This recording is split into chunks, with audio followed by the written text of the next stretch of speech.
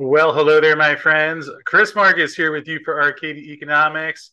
And today, a quick video as we did have some news out from First Majestic Silver this morning, as they have gotten some results from some recent drilling they've done. So, wanted to walk you through the news that came out as they've been doing exploration at San Dimas, Santa Elena, and Jerritt Canyon, and adding new mineral resources, upgrading resources to reserves, and further defining mineralization near some of the underground infrastructure. They have 19 drill rigs active and have completed a total 78,973 meters of exploration.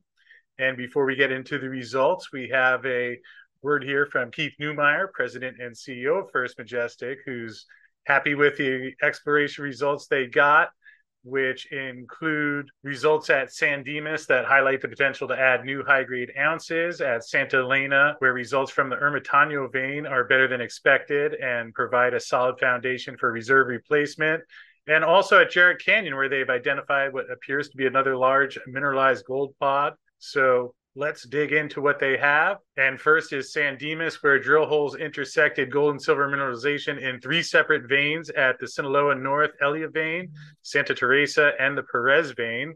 At Sinaloa, the drill holes confirmed presence of mineralization below the historic mining area at Sinaloa and extended the Elia vein approximately 175 meters away from the historic mine slope.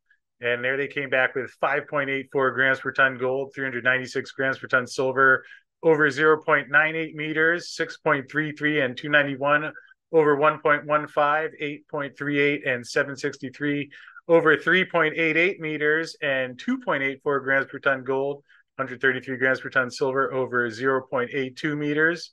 Expansionary drilling on the historic Santa Teresa vein returned 14.98 grams per ton gold and 89 grams per ton silver, over 4.12 meters. And expansionary drilling at the Perez vein tested the extension of the vein approximately 300 meters east of the current inferred mineral resource, with the Perez vein remaining open to the east. And there they had 5.41 grams per ton gold, 883 grams silver, over 5.69 meters, 1.21 and 205 over 0.84 meters, and 4.58 grams per ton gold, 740 grams per ton silver, over 3.05 meters.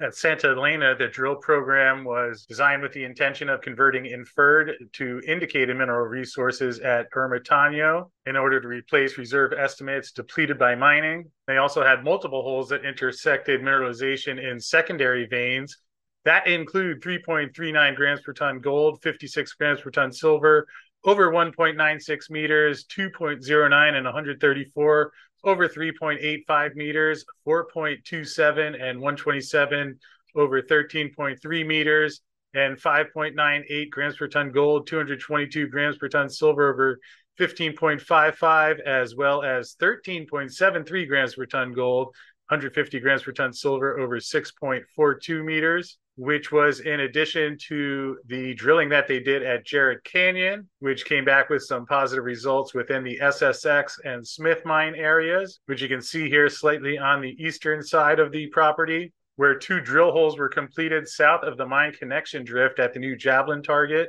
with the results coming back at 3.52 grams per ton over 8.2 meters, 3.46 over 5.6, and 5.61 over 61.2 meters. And the second drill hole showed 8.04 grams per ton over 12.2 meters and 4.6 grams per ton over 12.2.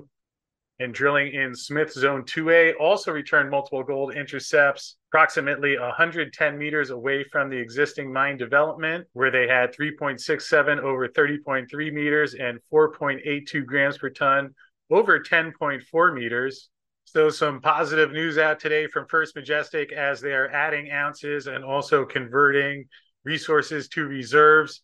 First Majestic does have their second quarter production numbers coming out on Thursday.